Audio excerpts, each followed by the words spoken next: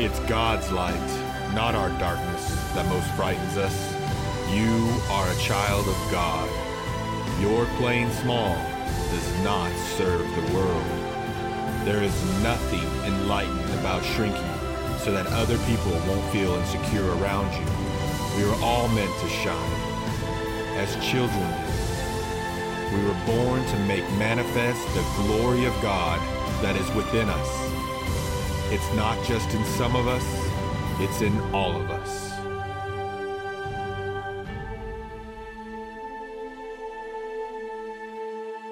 It's going to be a great day.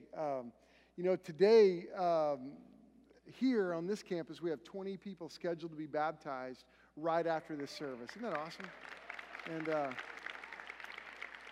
And then right now at our Calvary campus, there were 10 that are scheduled to be baptized there today. And so God is it's cool. And I want you to know, if you're here today and you've not followed through with baptism, we're ready for you today. You could be baptized today. We have shorts and shirts, and we have everything you would need. And so I just want you to know that. It's going to be a great day. Then after our baptism this evening, our chorale is having a concert in this place. And I'll tell you, it's just going to be a great day. I have a cousin that grew up on the mission field. My uncle was a missionary in Brazil, and they all grew up on the mission field. And Christina lives in Seattle now, and she is the greatest prayer warrior I've ever known. And she prays for me every day. I saw her at a wedding just a couple weeks ago, and she said, "Chris, I still pray for you every day." And it's amazing to me I'm so glad I get to know her. And she's seen God do so much through her life on the mission field with her parents. And it's just, she's a cool believer to hang out with. And, have you ever had a moment in your life where you realize God just saved my life? He just rescued me. I don't know if you know this about me, but I'm constructionally challenged. I fired myself at Council Road from doing anything construction at our church, and on one particular day, I fired myself. We had built this building at my former church called The Cube, and it was a really cool building, and we saw God do incredible things, and I was so pumped about it, and it was so fun. And one day I had ordered these banners to go in the parking lot on all the light poles. And rather than waiting for our facilities crew to put that up, I thought, man, I can do this. So I grabbed one of our facilities guys. I said, "Eric, today we're going to build scaffolding in the parking lot, and we're going to put these signs up." And he's like, "All right, that's fine." And so we build the scaffolding, and man, I got these signs up. They looked amazing, and I had one sign left. And I thought, man, I got to put this up. I'm on a roll, man. We're in a zone here. And so I said, "Eric, see that pole across the street?" Because the Cube was on the north side of 30th Street in Oklahoma City, in Bethany, and the main campus was on the south side. I said, "Man, we're going to put this on one pole on the south side. Man, let's do it." And so I get the scaffolding, and I start pushing. I head off. I'm about to cross 30th Street. And as I'm pushing the scaffolding, all of a sudden, I kind of just hung up, and I just kind of let go of it. And then all of a sudden, I hear this explosion and this arc of electricity, and I realized I just pushed this scaffolding into the electrical lines above 30th Street. And then all of a sudden, the wire that holds the telephone lines before explodes and goes all the way down 30th Street. I was like, "Oops." Somebody's going to notice that. And I realized what happened, and Eric and I are standing there, and I go, And the top of the scaffolding has a little black welded mark on it. I said, "Eric, it's been a good day. It's time to go home, man." And so we took that down, and there was an electrician that was one of our youth workers, and he walked up to me, and he put his hand on my shoulder and said, "Hey, I love you. Hey, don't do that again." And it just is not your day. It was not your day to go. And I thought, that was a good day. I went home, hugged my kids, and had dinner. But we're starting this series. We're ending this series today that we've been calling Ekklesia. And it's a term in the scriptures, in the Greek, it means church. And it literally means the called out ones. And what we've been doing over the last several months, we've been going through the book of Acts, and we're finishing the first part of the book of Acts. And we'll come back to it at some time later. But we're ending Acts today. Next week, we're starting a new series in the book of Psalms, because this is a good break in the book of Acts. And we're going to look in the Old Testament next week, a series through the end of the summer. But this passage in Acts 12 is a phenomenal passage. If you have your Bibles, turn there to Acts chapter 12.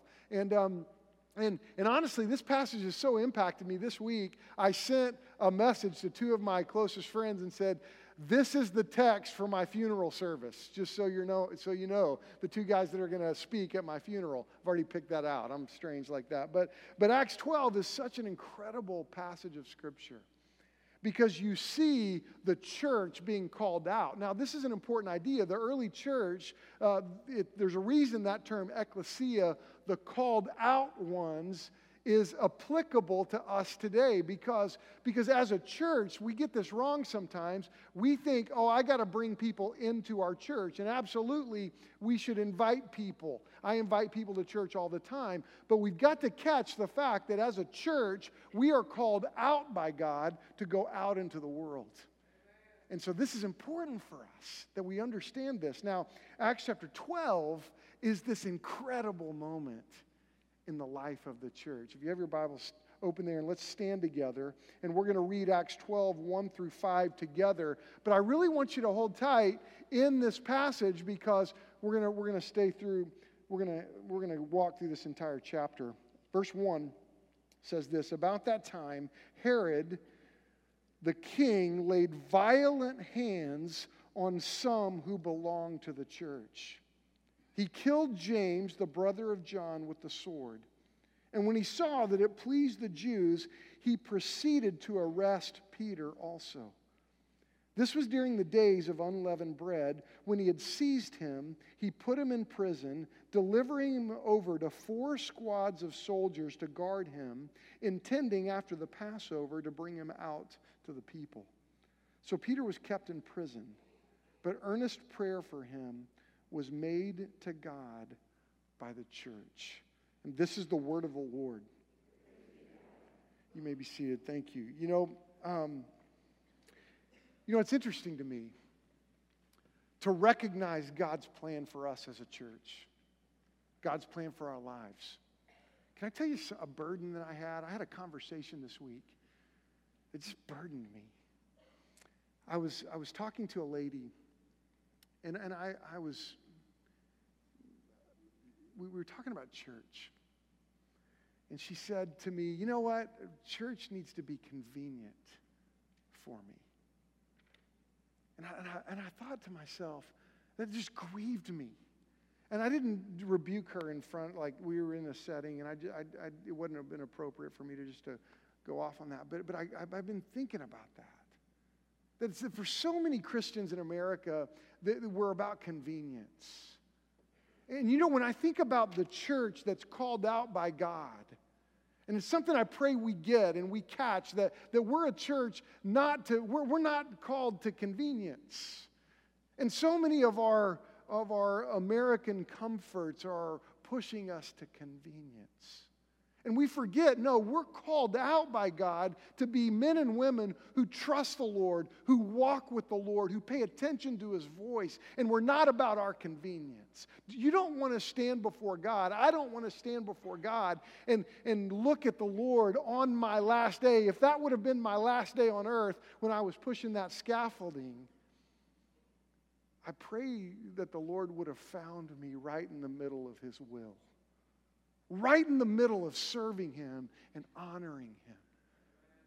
Folks, I pray the Lord moves us to a life of passion and of being sold out to Christ, not a life of convenience. Our experience here together as God's people should never be convenient. It should be focused. It should be intentional. It should be passionate. It should be engaging the Spirit of God. That's where the church was. Now look at verse 1. About that time, Herod the king laid violent hands on some who belonged to the church. He killed James, the brother of John, with the sword. Now, who's this Herod here? You know, this is the grandson of Herod the Great. Herod the Great was the one who, when Jesus was born, remember, he issued that edict that all these babies should be killed. That was Herod the Great. That was his grandpa. Okay, this is not Herod Antipas, who was the one at the time of Christ when he mocked Jesus. Herod Antipas mocked Jesus. He was the one that beheaded John the Baptist. And that's not this Herod. This is the grandson, the heir of those men. And this guy's not much better than those guys. And it says right here, he laid violent hands on the believers. Now what happened? Verse 2 says he killed James, the brother of John, with the sword. Now this is a big deal. This is the first apostle to be martyred. John was one of the sons of thunder. He was the one. Remember, Jesus had his three main guys, Peter, James, and John. And this is a guy that's close to Jesus. What's interesting about this, we don't see this in the text, but we know this to be true, that it's right to infer this from the text, that the church was praying for John. They were praying for him. And what's interesting is John was right in the middle of God's will. He was serving the Lord. I mean, he was a leader in the church. And look what happened. He's killed. He's killed with the sword. I mean, it's interesting that Luke, the author of the book of Acts, puts one sentence in, John was killed by the sword. This was a hammer blow to the early believers. This would be like one of our staff members being arrested, taken downtown Tulsa, and publicly executed. I mean, think about how we would respond that next Sunday as we came together and thought, oh my goodness, man, John was killed. He's dead. And what's interesting is this is one of those instances in Scripture where the people were praying. I mean, people were praying for their leaders. And look, God said no. Isn't that interesting? Do you know that sometimes when we pray, God says no? Sometimes when we go through tough times, the Lord doesn't stop it. God didn't stop James's death. You know, what's interesting is he was a young man. He was younger. The first apostle to be killed. And I'll tell you, it's important that we recognize. You would think that this would be like, John would have divine protection, but he died. But see, do you know that God never promised that every prayer that we pray would be answered yes? You know, this week, I met a young Marine, came to my office on Monday, and I was sitting with him, and we're talking about the Lord. And you know what he said to me? He said, "You know what? I don't believe in Jesus. I don't believe in him." He said, "I go, well, how? Why? Tell me about that. Why do you not believe in him?" He said, "You know, when I was younger, my best friend died, and people prayed for him, and he still died." And as he sat there and told me his story, man, I could relate to him. He was in my office, and if you know my story, I mean, my ambassador baseball stuff is all over my wall. And I said, "You lost a friend, man. I'm so sorry. Look, I understand that." I said, "Turn around." And he looked at my wall, and I got up and I pointed to 4 pictures of David Valorand on my wall. You know, that's one of my best friends. I preached his funeral 9 months ago. And tragedy, it broke my heart. 40-year-old died right in front of his wife and children as he's helping somebody on the side of the road. Gets hit by a car, rollover accident, killed him instantly, right in front of his wife. And I had to go stand and preach his funeral. I go, "Man, I want you to know I understand losing a friend." But it's puzzling to me that we live in this world that teaches that, if you obey God or if you follow Christ, that it'll always go well with you. No, there are tough times that happen in life. You know what the point I want us to get today, point number 1, if you're following along, God has determined every person's last day on the earth. Do you know that God has determined that? That every person's last day on the earth has been determined by God. And here's James. It was his last day right here. And it was pleasing to the Lord. God allowed him to die that day. And see, there's a lot to think about there as a believer, as a follower of Christ. Do you think James was fearful of death? No, he wasn't fearful of death. I mean, James had watched Jesus die, and then he saw him rise from the dead. James wasn't afraid. What's interesting about the church, they were brokenhearted about the loss of James, but you know what? It didn't stop their faith. You see all through the book of Acts, they go through these tough times, and they never stopped trusting in God because they had grown to understand a proper perspective of death. You know what Hebrews 9:27 says this? And just as it is appointed for a man to die once, and after that comes judgment. That all of us have an appointed day. And there's a day that God has set to be your last day on the earth. And right there was James's last day.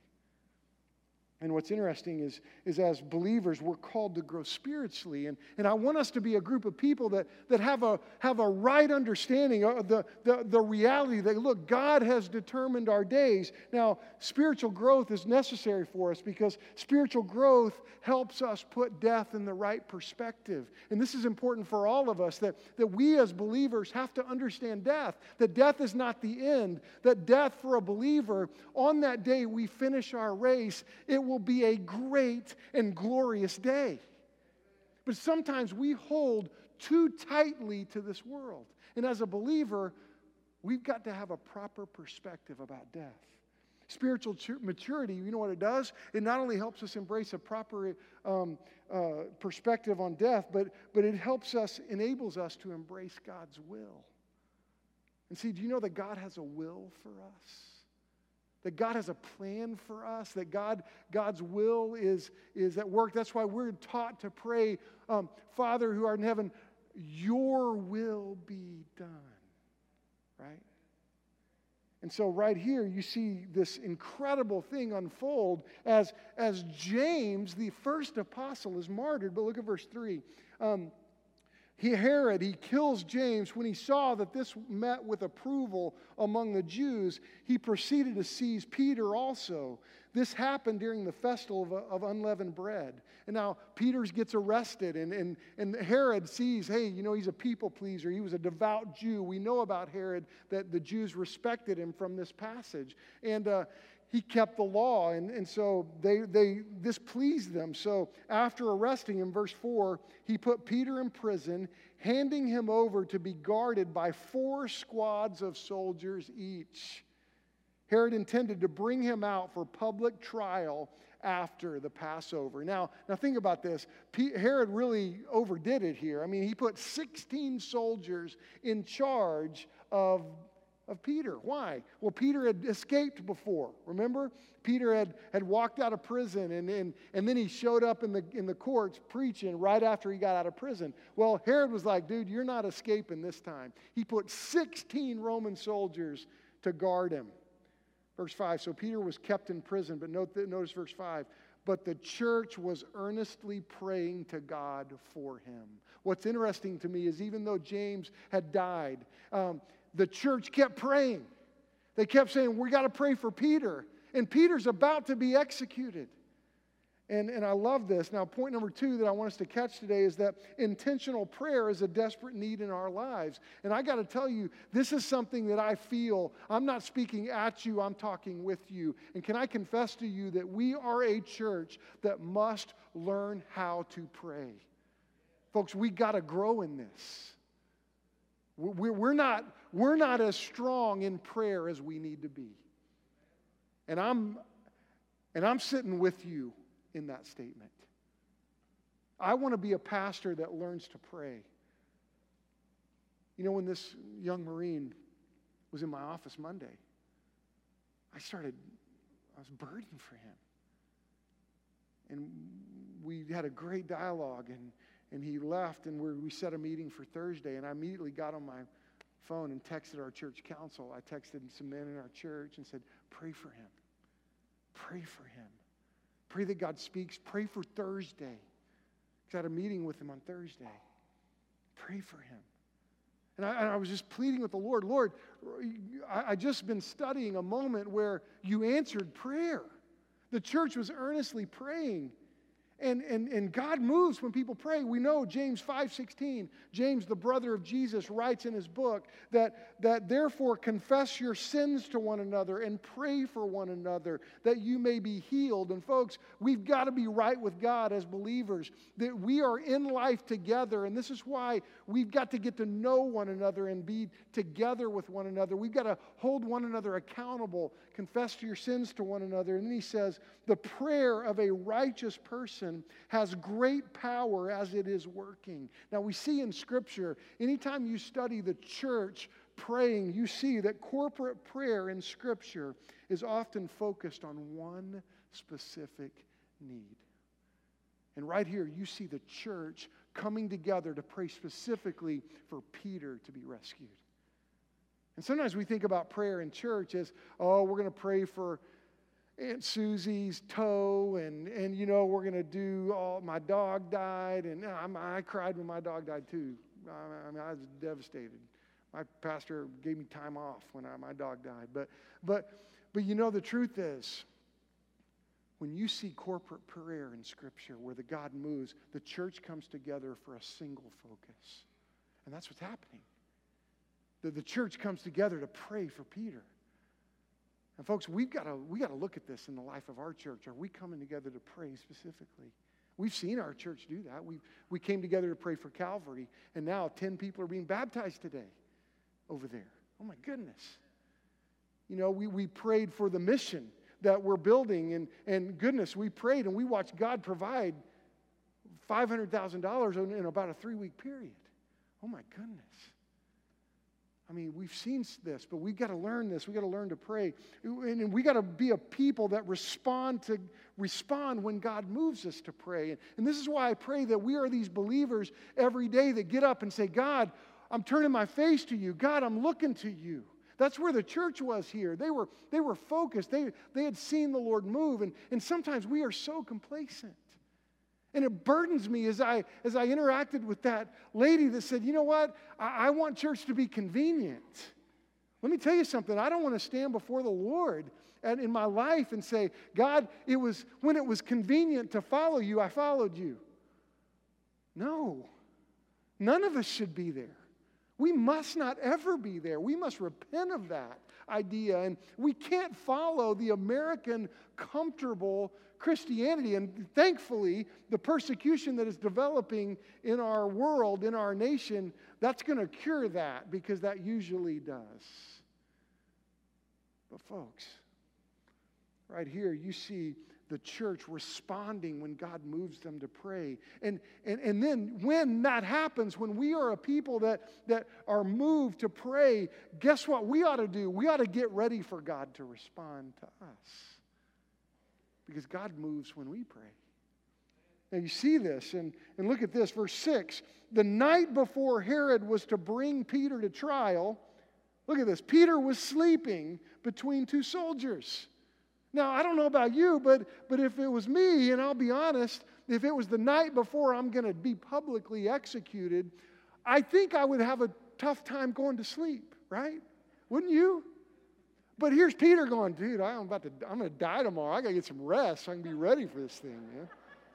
You know? And Peter's sleeping. Now, did Peter fear death? No. Heck no, he didn't fear death. Peter had seen Jesus rise from the dead. He knew, hey, look, death's not the end. And that's something we got to recognize. Death is not the end, folks. Peter had a proper understanding of death. And what I love about this is so crazy. Peter was sleeping between 2 soldiers, bound with 2 chains. He's chained to 2 soldiers. And sentries stood guard at the entrance. And what's interesting is Peter thought he was going to die. I mean, Jesus had already told him, Peter, you're going to drink from the same cup I drank from. So Peter was like, this is it. I'm going to die today. But all of a sudden, verse 7, suddenly an angel of the Lord appeared, and a light shone in the cell. And he struck Peter on the side and woke him up. Quick, get up, he said. And the chains fell off Peter's wrists. I mean, the soldiers are asleep. Chains fall off his wrist. Then the angel said to him, put on your clothes and sandals. And Peter did so. Can you imagine the commotion of that? Chains hitting the ground. Peter's going, whoa, what? Looking beside him, the guys are asleep. Angels standing before him. A light is in the room, so it's not like it's not obvious, right?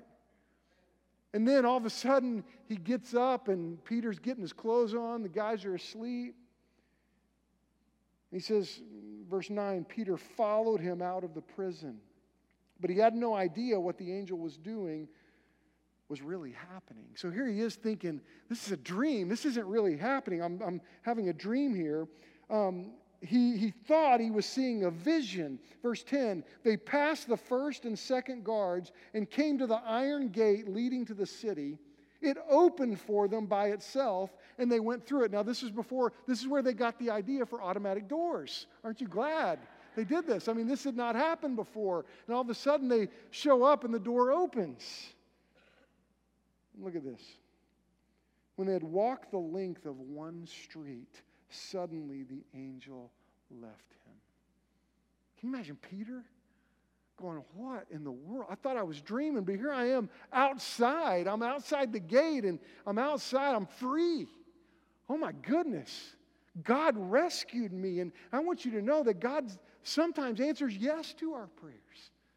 And God, in this moment, the church is praying fervently for Peter to be rescued, and look, God does it. And see, the thing that's amazing here is God can be praised just as passionately at James's death as he does at Peter's rescue. It's interesting to me because, I want to be a church that prays. Verse 11, then Peter came to himself. Now I know without a doubt the Lord has sent his angel and rescued me from Herod's clutches and from everything the Jewish people were hoping would happen. He rescued him. Verse 12, when this dawned on him, he went to the house of Mary, the mother of John, also called Mark, where many people had gathered and were praying. Peter knocked at the outer entrance, and a servant named Rhoda came to answer the door. And I love this. Rhoda, this is the only time she's mentioned in the scripture. And, I'm funny about things. I thought, man, how cool would it be to have your name mentioned in the Bible? I can't wait to get to heaven and go, Rhoda, you're the girl. Yeah, cool. And Luke, a lot of people make all kinds of theological assertions about this moment with Rhoda. I think Luke goes, this is funny. We got to put this in. This is funny. And Rhoda goes to the door. She hears Peter out there, and they're praying for Peter. And what does she do? It's so funny. It says, verse 14, when she recognized Peter's voice, she was so overjoyed, she ran back without opening it and exclaimed, Peter's at the door. What does the church say? They're praying for God to rescue Peter, and she says, he's here. And they say in verse 15, you are out of your mind, they told her. When she kept insisting that it was so, they said, it must be his angel. But Peter kept knocking, and when they opened the door and saw him, they were astonished. They were like, God, you answered a prayer. Oh my goodness, he's here. And Peter's like, I know, let me in. Come on. You're killing me out here. I mean, it's amazing. Verse 17, Peter motioned with his hand for them to be quiet and described how the Lord brought him out of prison. Tell James. Now he's talking about James, the brother of Jesus, who was the pastor in Jerusalem. Tell James and the other brothers and sisters about this. He said, and then he left for another place. And you know what's interesting to me about this moment? You remember last time Peter got released from prison, what did he do? He went back into town and he started preaching. But this time, he left town.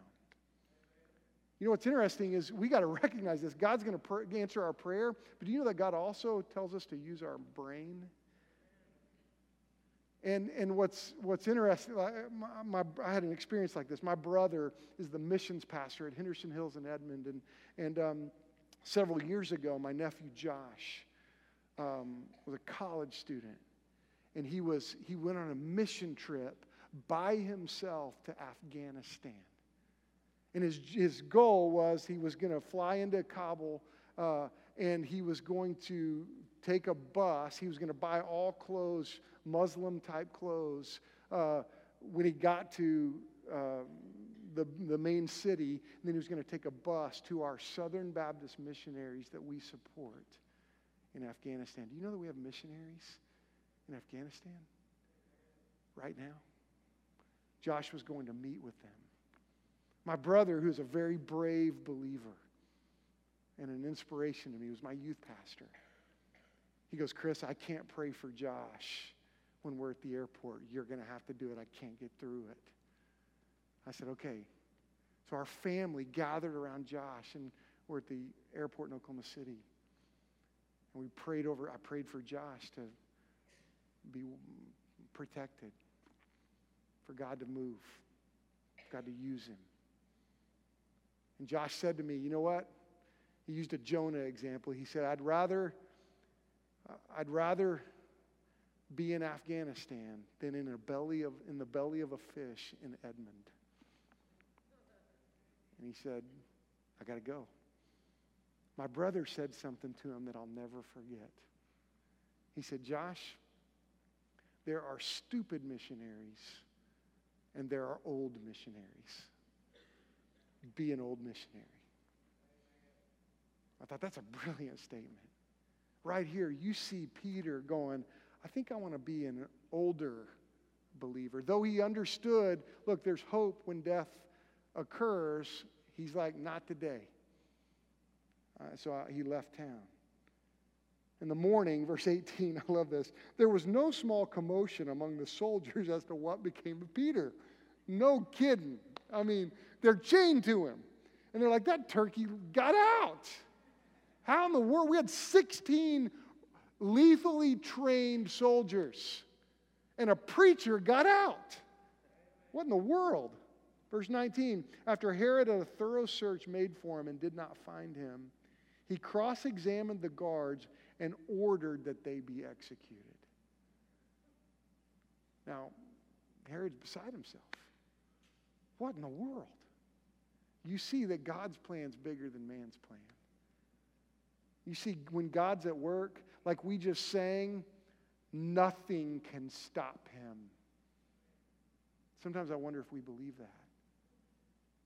Sometimes I wonder, like we sang this song, I'm going to shout it from the mountaintops. And I think, you know what, Lord? Do we really do that, or do we just sit on our rears? It's why I love standing in worship. Because we got to get off our rear as believers. But you know what else you see in this passage? And I want us to see this. A self-centered life produces terrible consequences. You see, we're not called to live for ourselves. We're called out to go serve the Lord. See, Herod missed all that. Herod was this self-centered leader. He was a Jew. He knew the prophecies. He knew all the things that talked about Jesus. He knew those things. But yeah, look what he did. Look at verse 19. He says, then Herod went from Judea to Caesarea and stayed there. He had been quarreling with the people of Tyre and Sidon. They now joined together and sought an audience with him. After securing the support of Blastus, a trusted personal servant of the king, they asked for peace because they depended on the king's country for their food supply. Verse 21, on the appointed day, Herod, wearing his royal robes, sat on his throne and delivered a public address to the people.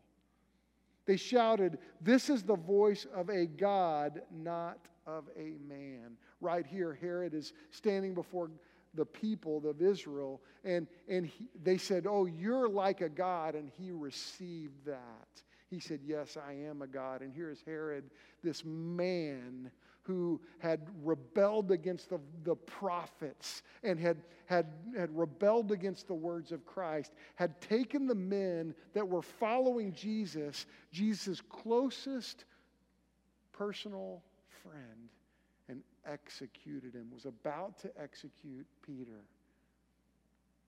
Herod just looking at the face of God saying, I oppose you. And he receives this worship. Look at verse 23. Immediately, because Herod did not give praise to God, an angel of the Lord struck him down, and he was eaten by worms and died. Awesome. I mean, that's amazing. You know, verse 24, but the word of God continued to spread and flourish. Now, there's a lot to learn here. But do you know what it shows? This is a parable, how our prayers are ultimately answered. Do you know that you cannot rebel against the voice and the word and the plan of God and it work out? It will not. And folks, we live in this world that talks about the love of God, and the love of God is absolutely compelling and amazing. But we must not forget that God hates sin. God hates it so much that he himself entered human history and became sin for us. And all the time I see believers that'll look at me and say, you know what, I know what God's word says, and I'm just not going to do it. God will forgive me anyway. We see in the life of Herod the devastating consequences of sin. Do you know that when you rebel against God, there are difficult consequences in this life? Don't forget that. When we rebel against God as individuals, when we rebel against God as a church, as believers, when we rebel against the voice of God, there are difficult consequences in this life. But folks, when we rebel against God, there are devastating consequences in the next. Now, as a believer, you know what the Bible says that you and I as believers, if you're a believer in Christ today, you've been forgiven. Do you know that we will appear before the judgment seat of Christ? 2 Corinthians 5:10 says this, for we must all appear before the judgment seat of Christ so that each one may receive what is due for what he has done in the body, whether good or evil. Do you know that this is a judgment that is spoken of believers? Now, when we stand before God as a believer, it's not going to determine whether we go to heaven or hell. That has been decided because of our faith in Christ. But when we stand before God, we will give an account for how we lived. We must not forget that. I pray that none of us in this room today that know Christ as Savior, I pray that we will not utter those words, God, we want Christianity to be convenient. We want church to be convenient. Folks, it'll never be convenient to follow Jesus. Ever. It will never be easy to follow Jesus. And if a preacher gets up and tells you it's going to be easy to follow Jesus, he's lying. And he's not a good one. I want you to know we will appear before the judgment seat of Christ. This is why we are to throw off the sin that so easily entangles us. None of us want to stand before the Lord and look at him in the face, the one who died for us, and say, Lord, it just wasn't convenient for me to follow you. Golly. I pray we all hear that and let that sink into our hearts. Oh my goodness. Let that sink in. I want to hear that. That's not at you. That's sitting with you. Goodness gracious. We're going to stand before the Lord. And it's going to be an amazing day for us. But it's going to be a day when we stand before him. We're going to have longed to be in the middle of his will and to give everything we have. That's why we got to be sold out. That's why without apology, I will be a pastor that pushes you to the Word of God, pushes you to obedience, pushes you to surrender, pushes you to passionate devotion to our Savior. But don't be mistaken for non-believers. The reason we have such an urgency, the reason that it breaks my heart and I pray that baptismal waters are stirred like they are today and that we ought to be broken for the lostness, because there's a day that judgment will happen for an unbelieving world. Revelation 20, 11 and 12 says this. This talks about the great white throne judgment. Then I saw a great white throne and him who was seated on it. From his presence, earth and sky fled away, and no place was found for them. And I saw the dead, great and small, standing before the throne, and books were opened. Then another book was opened, which is the book of life. And the dead were judged by what was written in the books according to what they had done. And don't be mistaken, God is loving and it is amazing. But if you die without Christ, you will be separated from God for eternity, because just as God's love is real, hell is real. And we have pastors and churches that refuse to mention it. And folks, this is why we have got to be a church that recognizes and is broken for the lost world that we live in. You know, this Marine came to my office on Thursday. Man, we were praying for him. Praying for his salvation. And I said to him, you know what? There's a story in the Bible about a friend or a man who died. And it's not a parable. It's not an earthly story with a heavenly meaning. Jesus told it, but he didn't say it was a parable. I think it was an event that took place, that God opened the windows of heaven and eternity and helps us see into it. And I said, you know, this rich man died. And he said to Lazarus, this poor man who went to heaven, the rich man went to hell. He said, would you go back and tell my brothers not to come to this place?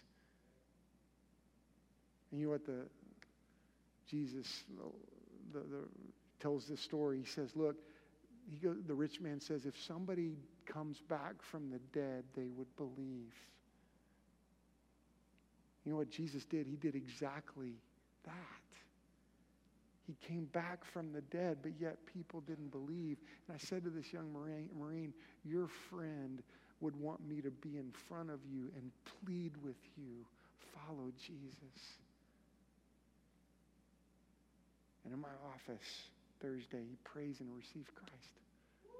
Isn't that awesome? God saved him. And his eternal destiny was changed. I got to say to him, you know what? You're going to heaven. Are you? You know, if that would have been my last day pushing that scaffolding, I think I'd have got to the Lord, stood before the Lord and goes, that was kind of dumb, wasn't it, Lord? Shouldn't have done that. Should have looked up. But God would have said, hey, you're ready. You know, I don't want to check out that day, but I'd have been ready. Are you ready? If you died today, would you go to heaven? Golly, don't leave this room today. Don't leave.